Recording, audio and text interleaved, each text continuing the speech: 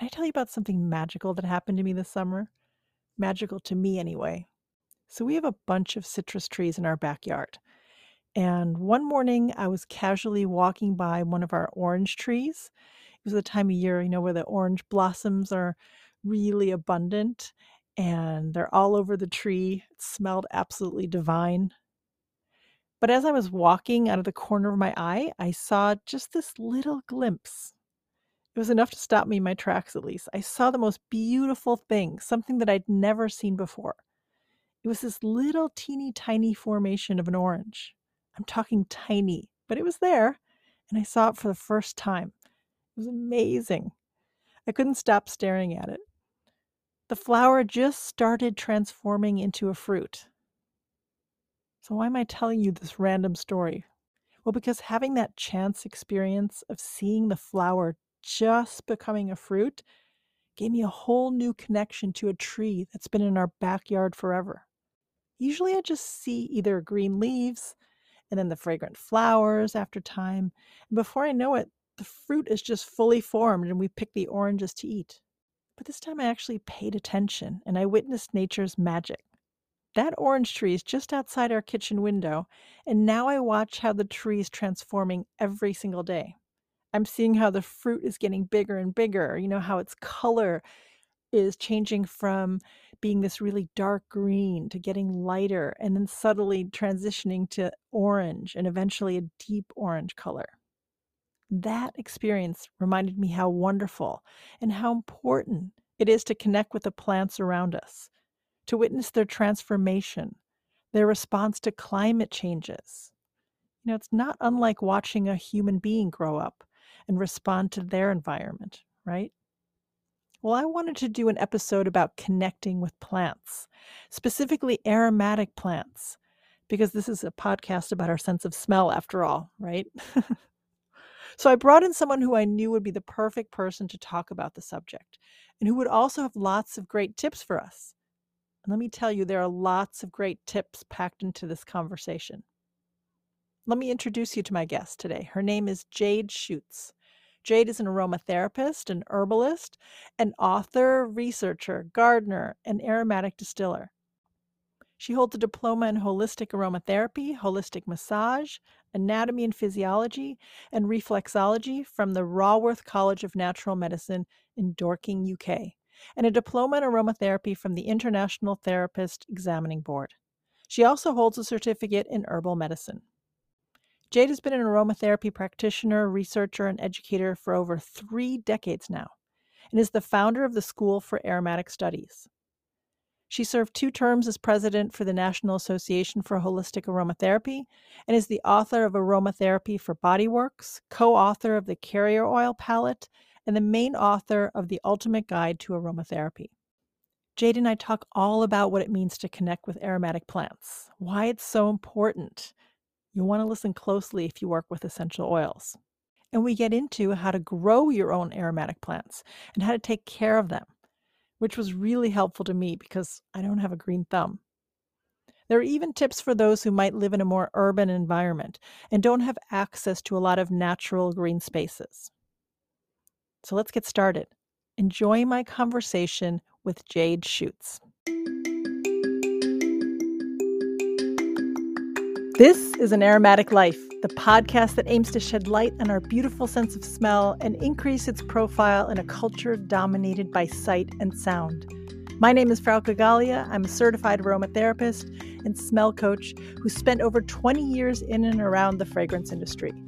What I know for sure after all these years is that our sense of smell is powerful, yet is so underappreciated. There's so much we can do to harness our sense of smell to be well. So join me as I explore this mesmerizing sense from all different angles and learn what it can do for you. Enjoy the show. Hey, Jade, I want to welcome you to An Aromatic Life. I'm so happy you're here today. I can't wait to talk to you. Yay! Me too. I'm looking forward to our talk. Thank you. Yeah, I mean, I wanted to have you on when we started to talk a little bit, there's so many things that we could talk about because you have such a rich, extensive career in in aromatherapy, and there were so many different things we could talk about. But I think you and I agree that one of the things we really wanted to focus on in this episode, because we could have many episodes, right, is connecting with aromatic plants. And I think that's such an important thing to talk about. So I'm really grateful that you're here to have that discussion. I have lots of questions for you because I have no green thumb. I'm not very good with plants, although I keep trying. I'm not going to give up. Yay. Calendula is the easiest to start with. Oh, good. A little tip at the beginning. I love that. I'm going to have to start with that one.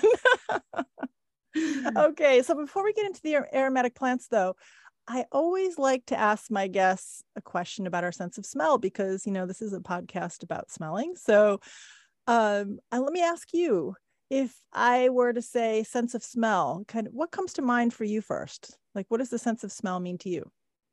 Yeah, I love that question. I've thought quite a bit about it, actually. So, my sense of smell, I would say some words that first come to mind would be things like connection, kind of a wider perception of something.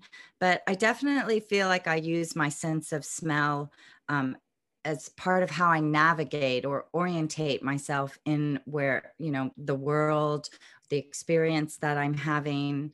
It helps it's a tool I use for listening, right? Like I listen through my sense of smell to the environment, to the people. And that's what I mean when I say I use it as a sense of orientation in the world. Yeah. Yeah. I mean, it's so true. And, I work a lot with people who've lost their sense of smell or have never had a sense. Well, I would say more the people who've lost it than the ones that have never known smell. But for them, it really is terribly disorienting.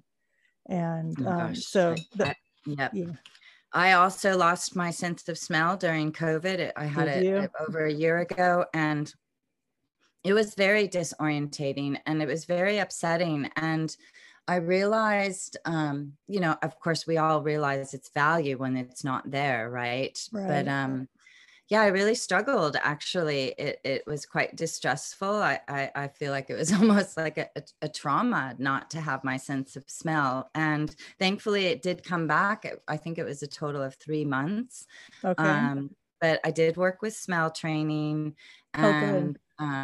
and I also, just because I smell everything, right? It was like every day I'm like smelling, like just trying, evoking that sense again. So, but I'm very grateful that I did get it back. And I, my heart goes out to people who are still struggling with the loss, Yeah. So. Yeah. It is really challenging. It is. So, and I think one of the messages they always give me is, get the message out there. You have the sense when you have it, and use it. Savor it. Use it as much as you can. Smell everything, just like you're doing. So that's wonderful. Yeah. Good. So can we take a trip down memory lane and kind of go back to your childhood? Yeah. So I was born in Pensacola, Florida, Ooh. but I was born into a military family. So we moved around quite a bit as my dad moved to different places for the Marines at the time. But Pensacola, Florida. Yep. Very interesting. And then, so you said you moved around a lot even when you were a little kid, right? You would move around. Okay. Yeah, every few years we were moving. So North Carolina, South Carolina. My younger sister was born in Buffalo, New York. California, we lived a few years. And then I really consider Massachusetts my home because I spent from 6th grade to college. Actually, I went to school in Boston. So I do consider Massachusetts. I don't think of Florida as a home. I think of Massachusetts as my home. Yeah. Okay. And when you think of Massachusetts, anything come to mind as it relates to smell? Any smells? Yeah, actually the one thing that arises, because growing up there, I spent a lot of time in the library. I mean, those were the days we read books. That's right. And that question, what it evoked in me is this memory of, I've always smelled books, I like old books. Yes. Just like, there's something about when you have a book, like one of the things you do to experience it, besides reading, of course, is to smell the book, like Mm, especially if there's a history. And there's something about the smell of a library. yes. Um, I don't know. There's just like it evokes intrigue, like you want to read and learn. At least at Yes. that time. I mean, that's what I remember. I have fond memories of being in the library, and even of specific books and how they smelled and how I felt when I was reading them. But smell was definitely a part of that. And Oh, then I don't have a lot of like memories as a child of smell related memories. The one that came besides the library and books was my grandmother Irma.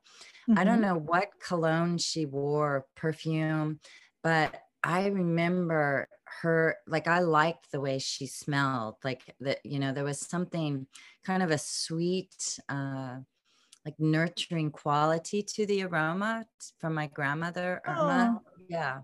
Yeah. oh, that's wonderful. Um, just to get back to the library thing for a minute, I because I still try to go to libraries now. I just love libraries like you do too. And Yeah. they really have changed. The smell of the libraries have changed because there are less books. There is more digital Yeah. stuff going on. So you see actually more computers in libraries and half the books are gone, which is it's a little sad. It's a little bit more sanitized now than it used to be. No, So actually, like that just reminded me of a library I went into in Canada, actually, not so many years ago. And that you're right, there's like a sanitizing of what was kind of filled with smells and energy of, yeah, like people reading in books. And yeah, that's and a history, great just history. observation. And Yeah. history and Yeah. history. Yeah. When did you start to first get into aromatherapy? I'm assuming as a kid you didn't go around, like you said, you didn't go around smelling things a lot, right? You didn't connect I with your sense of didn't. smell. Yeah. No, but I did garden a lot with my mom. My mom was a big gardener. We grew mostly vegetables, but she also really liked flowers. So Ah, that probably initiated me into gardening and plants. And then I have to say, the most transformative experience was I had graduated from college. I had a BA in business marketing. I was working in an accounting office. And I just remember looking out the window thinking to myself, there must be something better in life than this. oh my gosh. I cannot picture you sitting in an office doing accounting. That just doesn't, Oh I mean, yeah, not that I know you well, but I wore the clothes, I rode the train, I went to work. yes, we I did did what we had to accounts do. receivable. Yeah, yeah, yeah, yeah. So, Oh but man. my last year of college, yeah, I went on an exchange program to England. My great grandfather was British, so I felt a Ah, deep connection to England. And I mean, literally, I arrived there. I felt like it was a familiar landscape. I walked around. I never felt lost. And it was actually England. You're going there, so you know this to be true. And especially in London, it's just there's plants everywhere. Like at least when I was there, I have this image of just I don't know if there's something that comforts me the most, it's seeing flowers. And yeah, so, and a big experience in England was to walk through the Bluebell Forest. And I mean, I know they're not like aromatic, but the forest itself, I guess, has an aroma. sure. Yeah. And so my connection with nature, I guess, is was always there. It's definitely a source of great comfort. It's where I go when I need healing or peace of mind or just need breathing space. But then in England, actually developed health problems, and I actually ended up marrying a Brit and moved there, and then I developed like back pain, and it was quite debilitating. Oh, And someone actually recommended I go see their friend Sophie, an aromatherapist. So it was the first time I really was exposed to this idea of aroma as therapy, and of course in England it's with massage and whatnot. sure. But I went and had a session with her, and I had a beautiful experience. We were outside in the country south of London, beautiful home, upstairs, skylight. It was a sunny day in England. Wow. Um, and she gave me the massage. She customized a blend, gave me the massage. And I fell asleep. And when I woke up, literally, I mean, I share this story quite frequently. I opened my eyes and I was like, this is what I want to do for the rest of my life. It just Wow. so deeply, it was like it awoke something in me, right? It Mm, just was so powerful. So that really began my journey. But then, of course, I recognized, yeah, my sense of smell was always important, but it wasn't a conscious thing. right. It was kind of always there, but Yeah, didn't know you could use it for good, right? exactly. Exactly. Yeah, yeah, yeah. And then, so you stayed in the UK for a while, and you started studying Yeah, aromatherapy, right? yeah, after that experience, within a few months, actually, I right away started looking for schools. And so I began probably within 5 or 6 months of that treatment. I was enrolled in the Raworth Institute of Natural Health, which was in Dorking, just south of London, Mm-hmm. and went through the training program. I tried to develop a practice there, but England was going through a difficult economic time. So I Oh, went, came back to the United States in 1991. okay. And of course, like those days, nobody was working with aromatherapy, and maybe like a little bit in California, some in Colorado, of course. But in Boston, I returned to Boston and nobody knew. And I found I was developed my practice. I was working with an esthetician outside of Boston and started seeing clients for aromatherapy massage. Mhm. And everyone kept asking me, what is aromatherapy? And that Yeah. launched my career as far as the education goes. I mean, I started teaching at, adult community education programs were really popular during those years. So I was in Boston and some of the suburbs of Boston, aesthetic schools, massage schools, because it was like emerging as what is aromatherapy. And I think a Yeah. big pivotal point is People magazine ran an article. The front cover was Lady Di, and the word aromatherapy was on the cover. Like she used to Ah, spend a lot of money doing like having aromatherapy alternative treatments in the UK. And I was interesting. like, oh my gosh, finally, like it's gonna get into like pop culture, like it's on People, Lady Di. It's like perfect, because Yeah, those early days, I mean, even yoga was considered kind of woo woo, sure. moon howling kind of thing. So it's early days. Interesting. Yeah. I mean, I can only imagine in the 90s how, yeah, I mean, and it didn't even pick up. I know later on, I think some of just the brands, the brands that you see on store shelves, like at Target, Walmart, and things, they started using the word aromatherapy just for body washes and things. That came along later, but that's not true aromatherapy. That's just using the word Yeah, it was aromatherapy. like the Body Shop, I think, was emerging at that time. I can't remember Yes. the owner's name, but yeah, it was definitely. And the US, like in England, I feel like it was a practitioner driven field, where the US, those early days, it really came in through the gift industry. Uh-huh. And so there was a lot in the gift industry, and also, like Michael Scholes or Aroma Vera with Marcel Lavab, they were pushing a big, huge market for the spa industry. So it was those Ah, are the two kind of early growth areas of aromatherapy, were in those two industries. Yeah.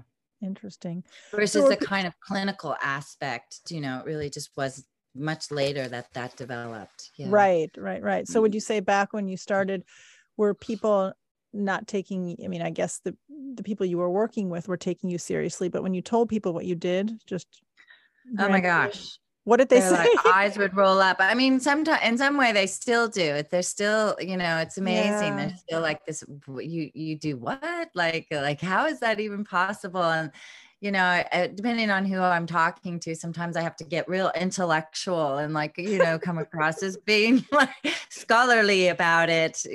Because Yeah. there's this suspicion, like what is this and how does it work and what? Yeah. Yeah. Yeah. It's because we don't really think about smelling. I mean, I know aromatherapy is more than just smelling, but even just that basic thing, because smell is not really in our everyday Yeah. consciousness. We're very visual and oral, but yeah.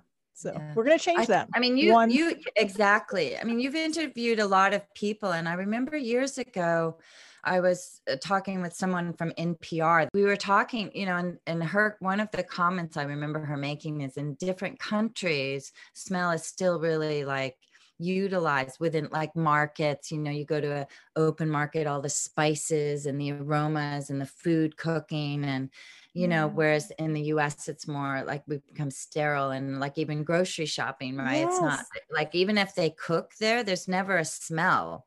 that's It's like, right. I don't know where the God smell forbid goes. there's They a suck it smell. You up. have to rid of it immediately. You might Right. offend somebody. It's like, but when you're like someone's cooking food, you want to smell, right? But Yeah, yeah, like our environments have become, very sterile again, like libraries. exactly.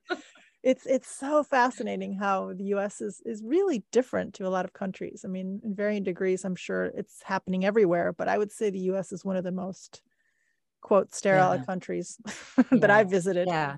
Yeah. Yeah. And then, I mean, a lot of like reaction to too much people wearing too much perfume, or like that whole thing, which kind Mm, of, misorientates, I think, people to the power of the sense of smell, or the beauty of the sense of smell when it comes to like natural, right? Like, because I feel yes. there's a difference. Yeah. No, absolutely, because I know people who have multi-chemical sensitivities, and I totally respect that, and I understand that's very difficult.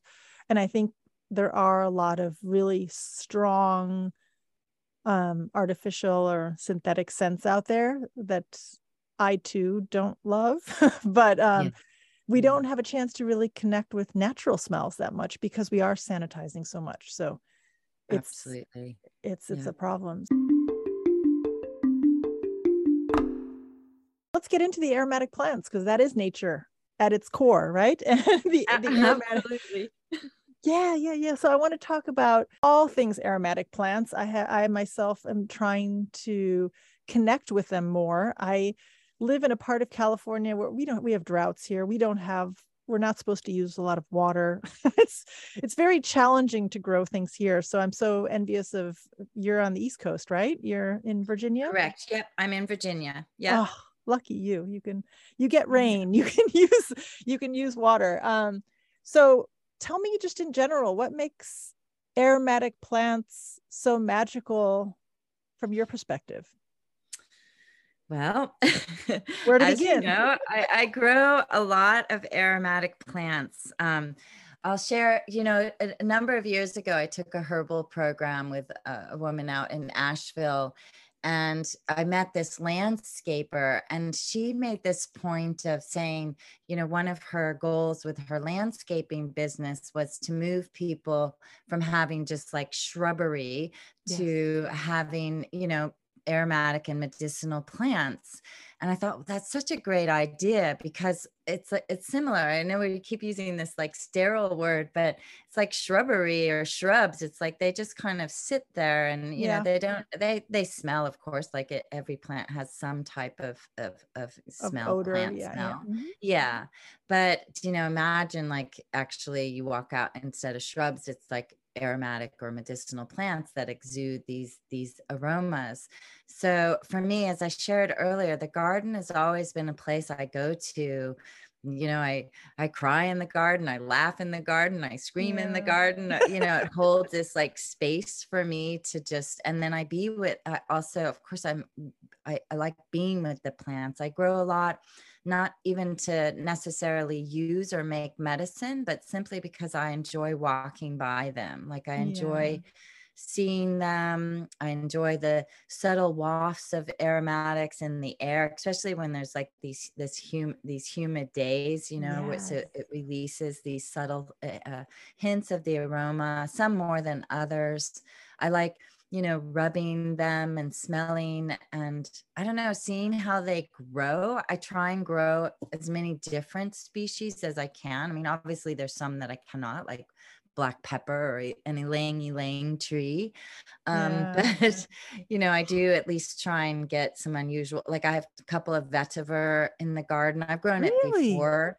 Yeah, so I have two vetiver, and it's just I like to watch how it grows, and Yeah. then of course I'll harvest the root and have like that part, so I can have the hand like that experience of smelling the root from the root, Yeah. Yeah, yeah. No, Yeah. no. To me, they're kind of like, I don't want to say people, but the Native Americans always say that plants are beings because they're Yeah. alive, right? They might Yeah. be stationary, they can't move around like we can, but they're still beings that are on this earth with us. And I just think that's so beautiful to see them as, to see them first of all, like to recognize that they are there. Because shrubs, you just kind of walk by and you go, oh yeah, that's a shrub. It just becomes like Right. background noise. Exactly. So it's Yeah, they draw your attention, right? To see a plant. I mean, like if you're an aromatherapist and you're like, oh my gosh, that's mint, like mint, yeah, or that some of these flowering plants like Monarda, wow, the flower draws you in. It's so beautiful. It's like draws you in, and then maybe you touch it or you look at it. But yeah, there's that theory that we co-evolved, right, with plants. And so I find there's something energetically that happens, and I'm not a woo woo person, but I yeah. do find there's a degree of communication in just walking through the garden with the plants, and especially if you recognize each individual one, Yeah. it's like, yeah, and it might happen on different days. You pay more attention. I'm looking outside my window and I see mountain mint, which is a native mint, very Ah, potent aromatics, a little on the spicy side, or, it's like, so they draw you in, right? Yeah, yeah. They get your attention just through their scent, don't they? I mean, visually exactly. too, obviously, but if you were to close your eyes, you could probably have a conversation with them just through, depending on the Being, time of day, right? The yeah, weather, all of yeah, that. absolutely. Oh, wonderful. So can you, just to educate people a little bit, for those who, they might be interested in growing their own aromatic plants, but tell me, what role does scent play for a plant, for aromatic plants specifically? What's the function? They probably have a lot of different functions depending on the type of plant, right? Yeah, they do. One of the main ones, like the volatile components that are in plants, so those volatile, the aromatic components in plants are like what we call secondary metabolites, right? So they're not considered like crucial to the plant's life. They're not producing sugar, carbohydrates. Right. And yet, they are crucial in that the aroma of the plant, it serves as this, either they're going to attract insects or repel them, but to serve some type of protective functioning, which is why sometimes you plant, something like calendula.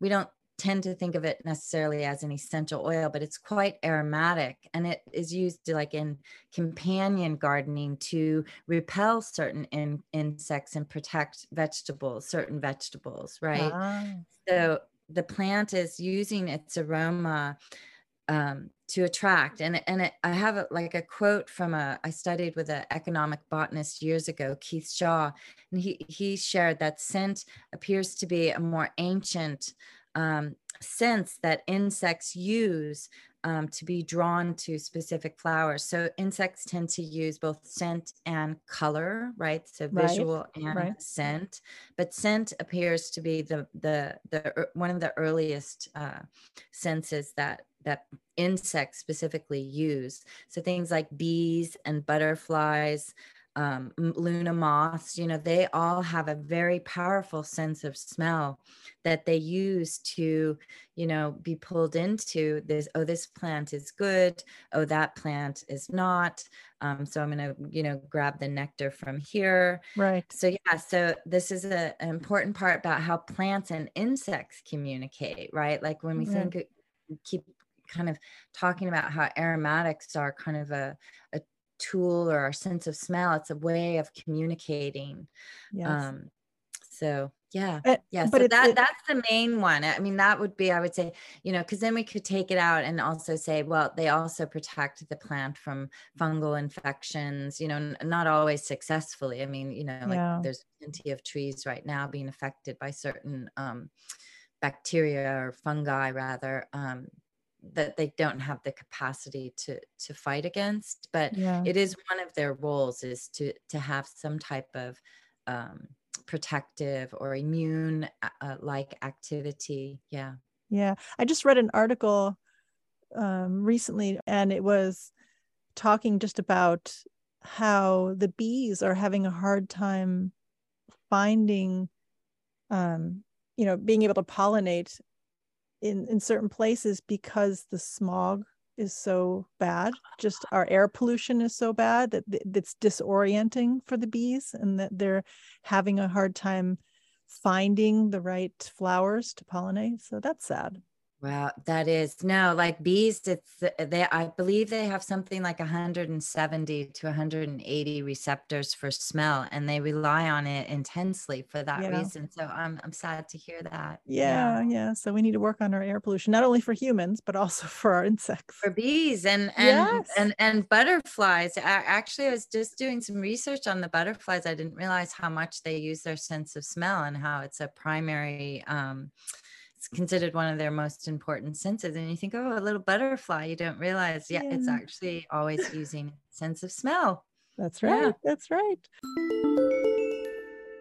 Hey, I just wanted to let you know about a great free resource I have available if you're interested in harnessing your sense of smell to support your well being. Just go to the link in this episode's show notes to grab this free resource, which will explain how smelling can support you just as much as other things you do to stay well, like exercising and eating healthy meals.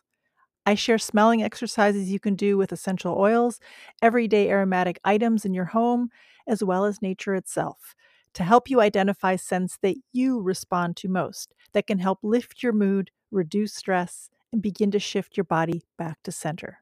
So after you listen to this episode, grab my free resource and learn to smell to be well.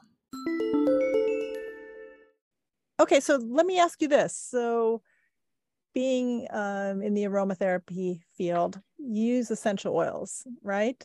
I do. And when all of us who are interested in using essential oils, one of the things that I've come across I haven't been doing it as long as you, but I noticed that a lot of people are so focused on the liquid in the bottle, they forget to make the connection to to the plant, right? That they're actually this liquid used to be plant material that's now been extracted. So, what should people understand about the relationship between the plant and the essential oil that we like to use?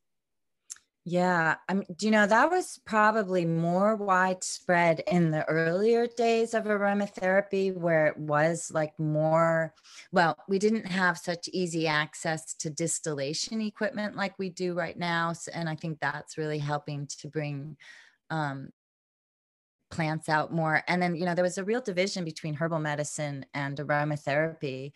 So, Ah, there was in those early days, they were just seen as so distinct and not woven together, even though they had a history, it was like kind of forgotten. And aromatherapy came in, as through this massage type of place. So anyhow, but yes, more early, I noticed a lot of people just, yeah, it was like the bottle, the oil. And so, but thankfully, what I find is more and more, and I think that having access to the distillation equipment is helping to transform that into growing these relationships with plants, because I think every aromatherapist would love to see distillation, oh yeah. right? And so part of distillation is to harvest the plant material. And I think that initiates, I believe whether it's the essential oil or the aromatics directly from the plant, it reaches a part of our mind. Like if we don't have it's like opens a tiny door for those who don't have experience with plants, and for some they may follow it. It may ignite like this interest, like, oh, I want to know more, I want to experience the aromatics right from the plant. I'm going to go to the garden, I'm going to go to the botanical gardens, I'm going to grow a plant, Yeah. but I sense that if people just get that initial exposure, there's this reawakening, which creates a desire to know and to further those experiences with aromatic plants. So, for sure, there's a lot of people who still don't get exposed to the plants, but I know one of the things we had a great conversation, not but what, a month ago, Yeah. and what I shared with you is that one of my things about growing and beginning to share more, like say in a retreat or whatnot, is that I think as we smell aromatics from the plant, it not only strengthens our sense of smell, right? Like any type of conscious smelling and Sure. being aware strengthens the sense of smell, but it expands the olfactory palate. Do you know, in the early days, they used to say we could only smell like, I think it was like 10,000 odorants. I was like, how do Right. they know? Like, how do they know that? Like, how do they know we can't smell like a million? Do you know, where did Right, that right. number come from? Like, when does it stop? Well, how do we Yeah, know? right. So, and I share this story about tea tree, as when I was working with the essential oil, I don't know, I just like fell out of love with tea tree. I was like, it was overused. It's like, Yes. sometimes whatever is really popular, I'm like, okay, I'm not going to use that. I'm going to try and find something different. And so I kind of, tea tree fell out of favor with me. I wasn't very fond of how it smelled. And then I grew the plant like a couple of years ago in my garden. And I just noticed as I like interacted with the plant and smelled it, it made me perceive, or it helped me perceive different elements of its aroma, that then when I went and smelled the essential oil, I was able to pick up nuances that I had not been able to before that. So I Yeah. feel like the plant helps kind of expand our perception of the essential oils we're working with. And, again, like I've yet to come across any ylang tree. I hope one day I do, but Yeah. for the ones that I have, it's like, yeah, it's really expanded and empowered my sense of smell to smell the nuances, not just those, this component or that component, but these subtle qualities of its smell. Yeah. Is there any plant that you were particularly surprised by, like when you first started growing it, that was, that was different to the essential oil or better than the Yeah. essential oil? I don't know, just something that Yeah. surprised you? I would say, that the tea tree experience for sure. Okay. And then I also grow Eucalyptus citriodora. And, Oh, as an essential oil, it can be quite sharp and, yeah. kind of a little aggressive. But in the plant, it's powerful as well. Actually, I'm going to smell a little right now. But it also has a gentleness to it, so it kind of, I don't know, like, yeah, I It think takes the edge off a bit, right? When it in the takes the plant. edge off. Exactly. We don't get that. I think there's just a fuller range of aromatics. And so again, it reestablishes a different relationship with the essential oil. Yeah. Yeah. Oh, wonderful. Wonderful. So tell me a little bit about buying aromatic plants. I mean, I know you're in Virginia, so you can probably grow a lot of things, but if people are in different parts of the country, the world, a lot of people listen to this podcast in other parts of the world. Where do you think people should start with growing aromatic plants if they want to get to know get the Yeah, actual no, plants? and you do have to make it relevant to where you're living. Yeah, yeah. Like either go to a botanical garden if there's one in your area, and start looking at, like go to the most botanical gardens will have a herb, section, so you can see Mm-hmm. some of the herbs. Those are usually, they can pretty much, many of them can grow just about anywhere. Yeah. Even Maybe in a not the pot, right? If you only have a and in a balcony. pot, exactly. In Right. fact, with the like things like mint, you want to grow them in a pot because Right. you don't want to put them in the ground. So yeah, like mint is a good one, spearmint, peppermint. And it reminds me too, like thinking like, yeah, spearmint, peppermint, geranium is really easy to grow in a pot during the summer months. You can even bring it in over if you get winter Mm-hmm. cold, bring it in, it will survive, and then put it out the next spring. But to start with commonly that go to the garden center and see what aromatic plants they're selling, because what they're selling is going to be what grows in that area. I know in the United States, it seems like, at least in the places I've lived, be it Seattle or here in Virginia or North Carolina, a lot of garden centers will sell plants that are indigenous or native rather to that Yes. area. So look for those plants, and many of them are aromatic. I mean, there's so many aromatic plants, or like if you're lucky enough to live in a place you can grow rose without spraying it with a lot of Yeah. pesticide, grow rose And and grow the aromatic roses. There are a lot of them that aren't even aromatic these days. exactly, That's what drives me nuts. exactly. I smell so many roses and I'm like, there's not much I smell here. Where's the I scent? know, I know. So many Like hybrids. exactly, exactly. Yeah, when I lived in Seattle, I grew a lot of like cultivated roses. Like I remember I had one, it was a yellow rose and it was called Toulouse-Lautrec. It was just like the most beautiful aroma. It was, yeah, no, I totally agree. Well, the rose, there's a whole history. I'm sure you probably talked about it with someone, but whole history of how it went from being this aromatic plant to representing, the age of reason, where it became about form and function. And that's when, the aroma became less valued, and it was about Yeah. how the rose looked, right? You see these like perfect roses. And then a lot of times these days I see like even the color, it's like that's not a natural color for a flower. Right. It's like they're manipulating even the color, and it's so unnatural. It's like, there's no green in nature that looks that green. There's no orange Mm, or pink. It's like, so not only are they playing with the scent, they're playing with the color and how it looks. right. It's so Yeah. depressing. Yeah, I know. I know. I mean, yeah, definitely don't give me roses that have no scent. Right, right, right, right, right.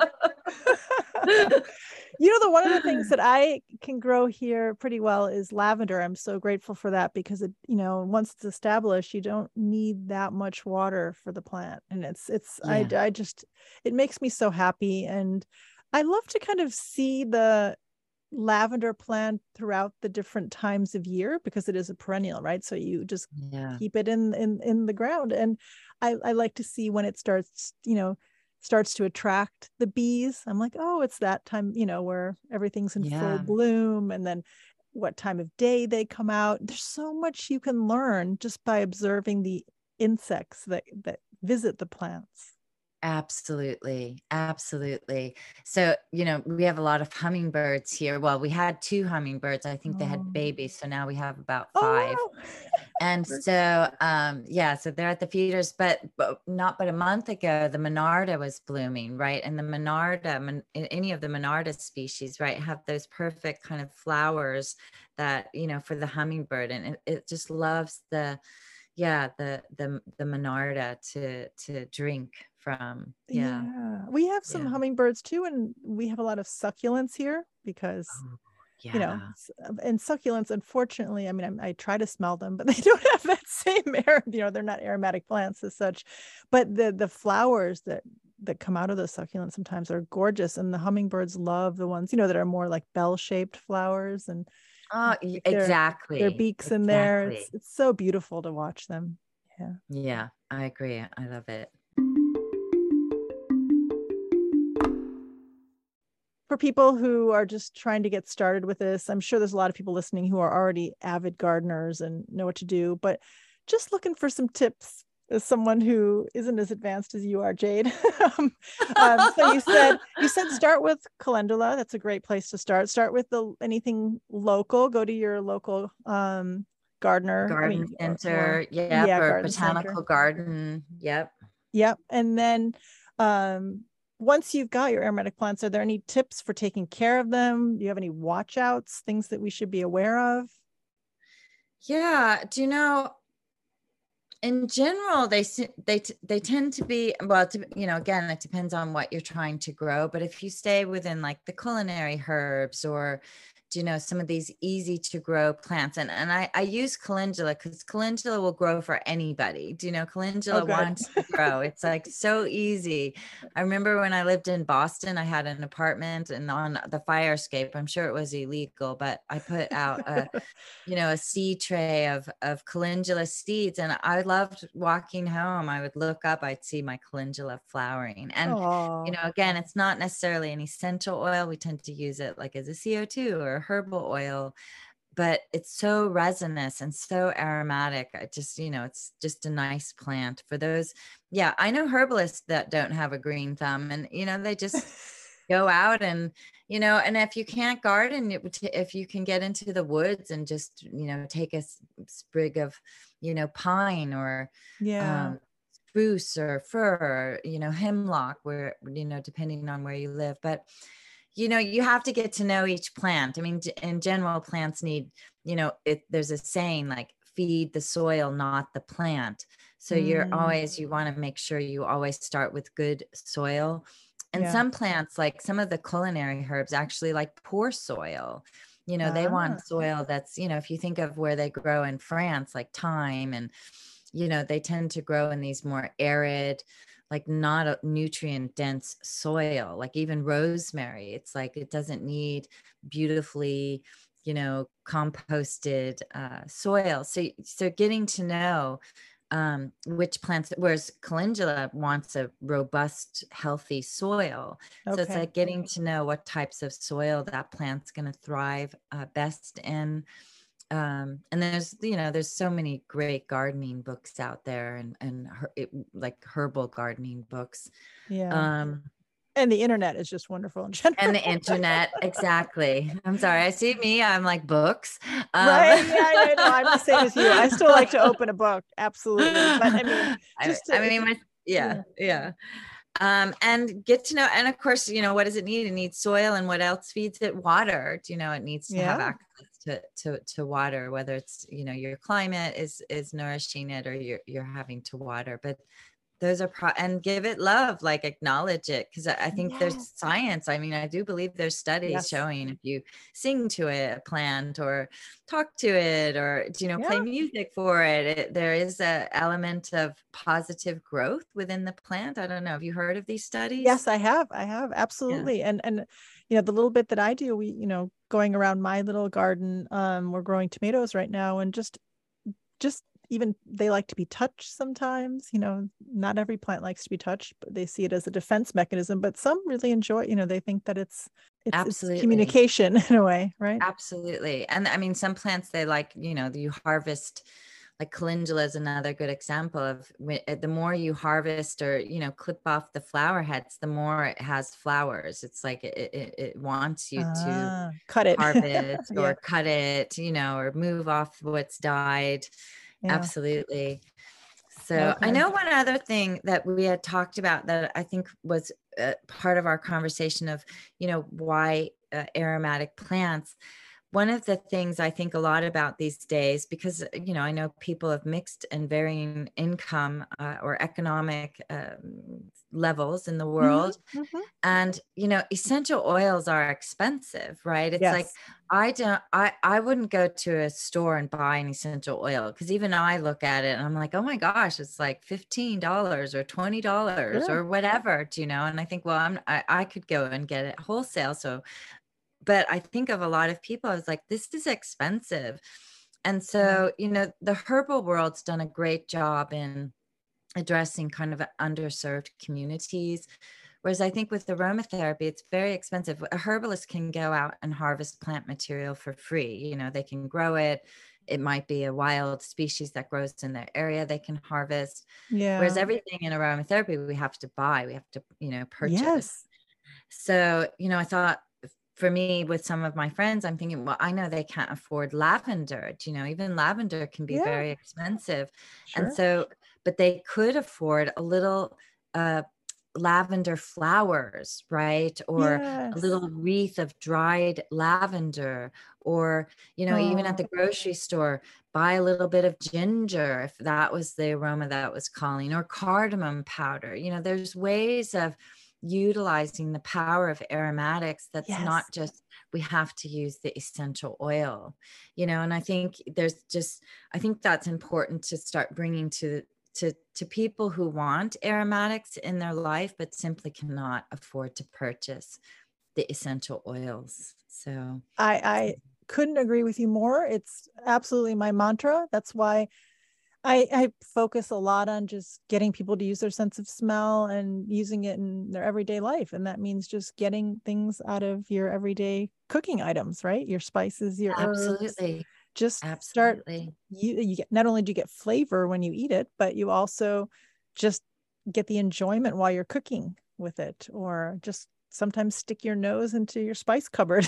Just enjoy the aromatics. Absolutely. I mean, I put Oh, cardamom in my coffee, and every oh, morning I just love the way, I mean, it just immediately makes me feel happy, to smell cardamom. if Yeah. I could get $100 for every person on my podcast who's mentioned cardamom, I think I don't know if I attract people who love cardamom, because I do too, but I think every single person mentions cardamom on my podcast. It's so fascinating. That's awesome. Well, and it's an international spice, right? I mean, Yeah, cardamom kind of has been woven through many cultures. Yeah, it's that's true. And great. I just feel like it's coming to the US a little bit more in like, Yeah. growing up, I grew up in the Midwest and people didn't really talk about cardamom, I have to say. So it's helping that culinary cuisines from all over the world are infiltrating all of the US now. It's so helpful, because I think then people start to experience these different flavors and aromatic spices more. So it's really good. Absolutely. Absolutely. Yeah, but there's Yeah. our cardamom. It's mentioned again. I love it. Perfect.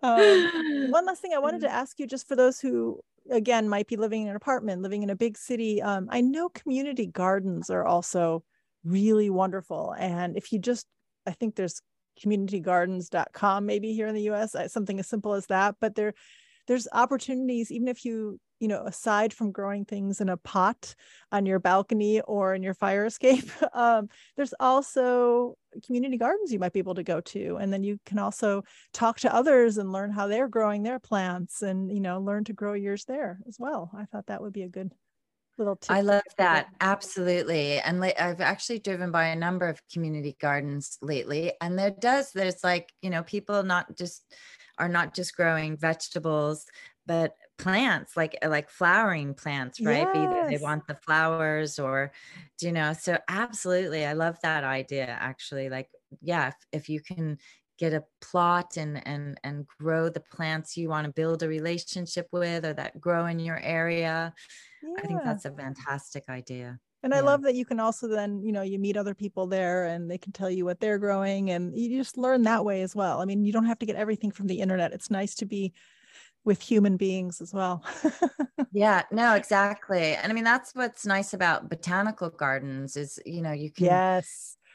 explore and there's often people there that can talk to you about the native plants that are growing, or plants that do well in that climate, or to even just experience, if you don't want to grow plants, to experience them in that way. I know wherever I travel, I go to either conservatory or what do they call them, Yeah. conservatorium, Yeah. like, and like I remember years ago, and outside of and somewhere in Pennsylvania, the DuPont Gardens, Longwood Gardens, their conservatory had black pepper. I'm like, I'm never going to see black pepper. And here's black pepper. Yes. I got to, see how it was growing up in, the vine. And it didn't have the pepper seeds, the Oh, peppers that weren't blooming, but it was still nice for me. Like that's my thing. Like, oh my God, there's black pepper. Oh my black pepper. I'm gonna sit yes. by you and Yes. visit with you and watch you, how you grow. So So we have here in San Francisco at the Botanical Garden, I think we have ylang ylang you can see. So you got to come to oh, San Francisco to see your I ylang would ylang. love that. I mean, I have Yeah. students all over the world too, and they share with me like, oh, I walk out and there's a nutmeg tree in my front yard. I'm like, Oh, a nutmeg tree. Imagine having a nutmeg I tree. know. I'm excited that I have a fig tree outside my door. That's already exotic for me, but nutmeg, that'd be cool.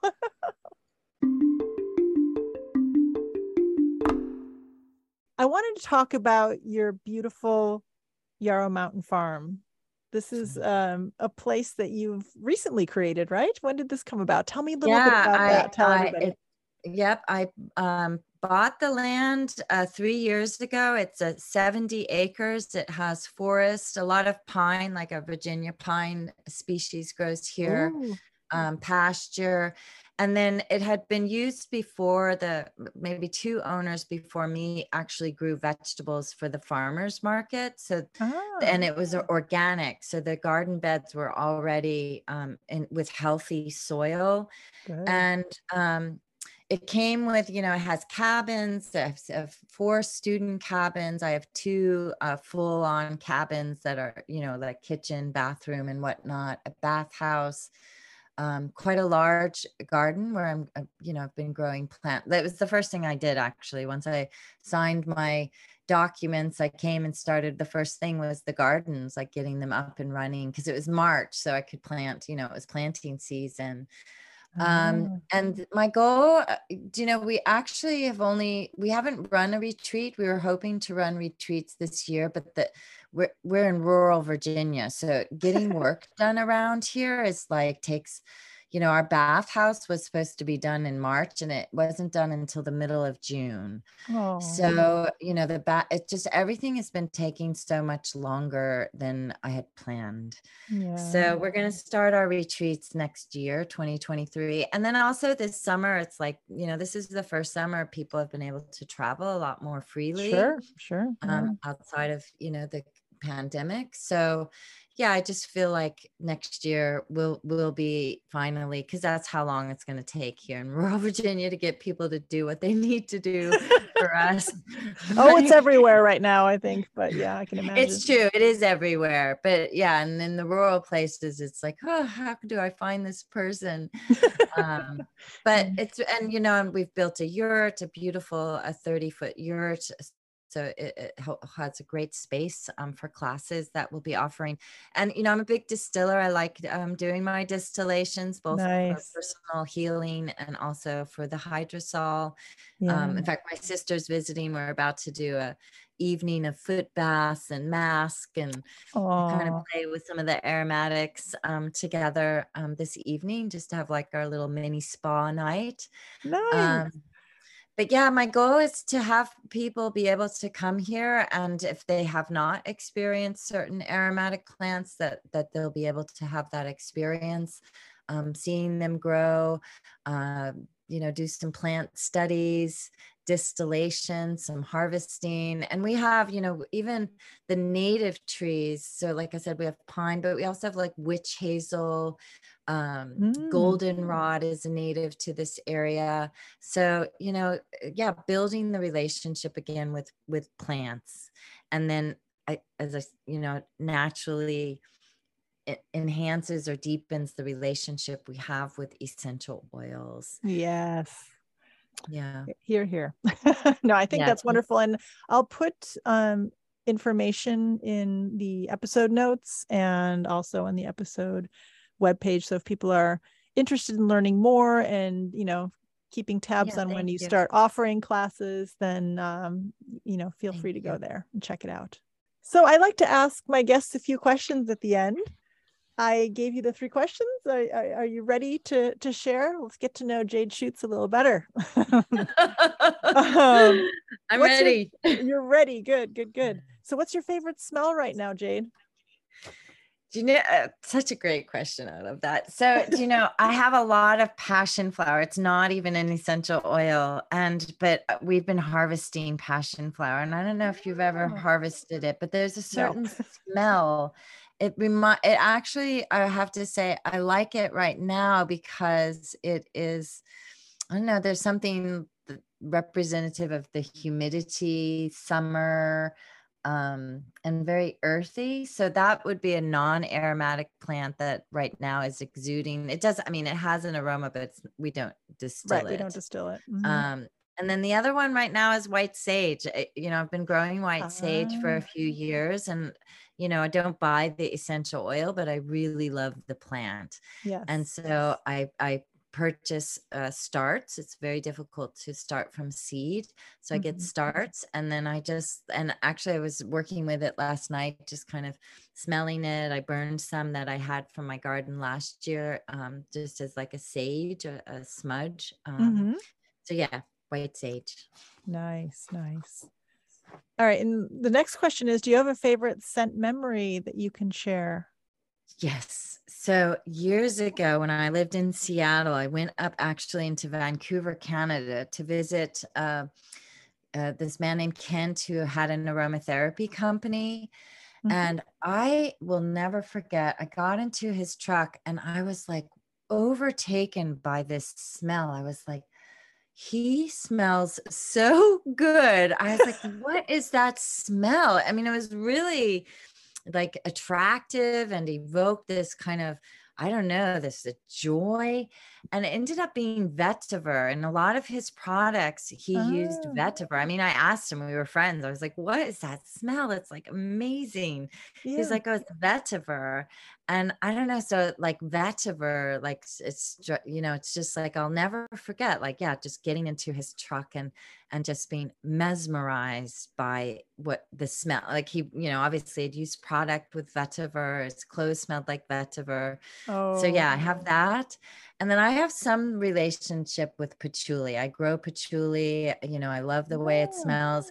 But if I'm anywhere like a store and someone, I smell it, I like have to find the person who's wearing it. It's like, who has this smell? It smells so good, it's like, Yeah. so those People would have a be love-hate relationship with patchouli, I find, right? exactly, exactly. And I have a great love for it. I don't know. Me There's something too. about it. Like, I'll I do literally too. like hunt the person down, be like, who is this person?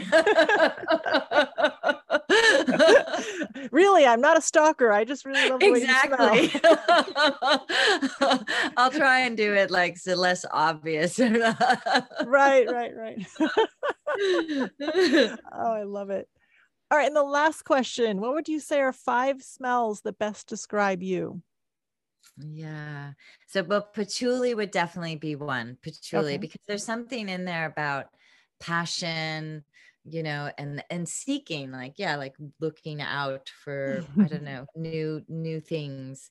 Rose, I do have I grow Rosa, Rubignosa, and Canina. So although we don't distill them, well, Mhm.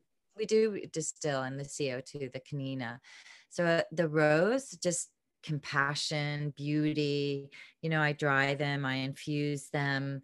So rose for sure. Mm. Yeah. And then black pepper, I know Oh.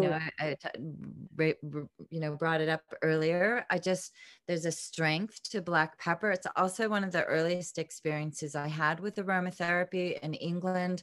I Mm. had chilblains, like poor circulation in the Yes. extremities, and black pepper played a critical role in helping to improve my circulation. So I just Okay. see it as like this powerful, spicy, warming, Energizing, like it's got an energy about it. energizing Yeah. essential oil. Exactly. And then Yeah. Palmarosa, I like, again, some of this imagery comes from growing the plant. It's different from, say, lemongrass or citronella or even vetiver. Palmarosa has this kind of fluid movement to it. Mhm. It's a delicate and flexible. So I like this idea of myself. I think of being flexible and fluid. Um, and then thyme. And thyme is a little bit like Oh, black pepper, but there's a strength to thyme, a yeah. resiliency to thyme. So that's one that I think of, yeah, Nice. in relationship to myself. Yeah. All It's right, I'm such a a little great question. disappointed. There's no cardamom in there. And there's no cardamom.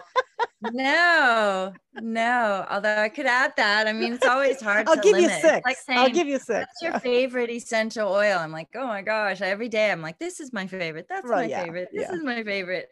They're like your children. You can't have a favorite. No. Exactly. Exactly. And it really depends on the mood. That's why I always ask, right now at least, what are you enjoying? Because it could change with the seasons, right? And just your life. I find. Absolutely. Yeah, Yeah. Yeah. perfect. Well, Jade, thank you so much for joining me. It was such a wonderful conversation. I hope a lot of people go out and start growing some aromatic plants and they connect with them more. And I want to just thank you for being here today. Absolutely. And thank you. It was great. I really enjoyed our conversation. So thank you for inviting me. Yeah.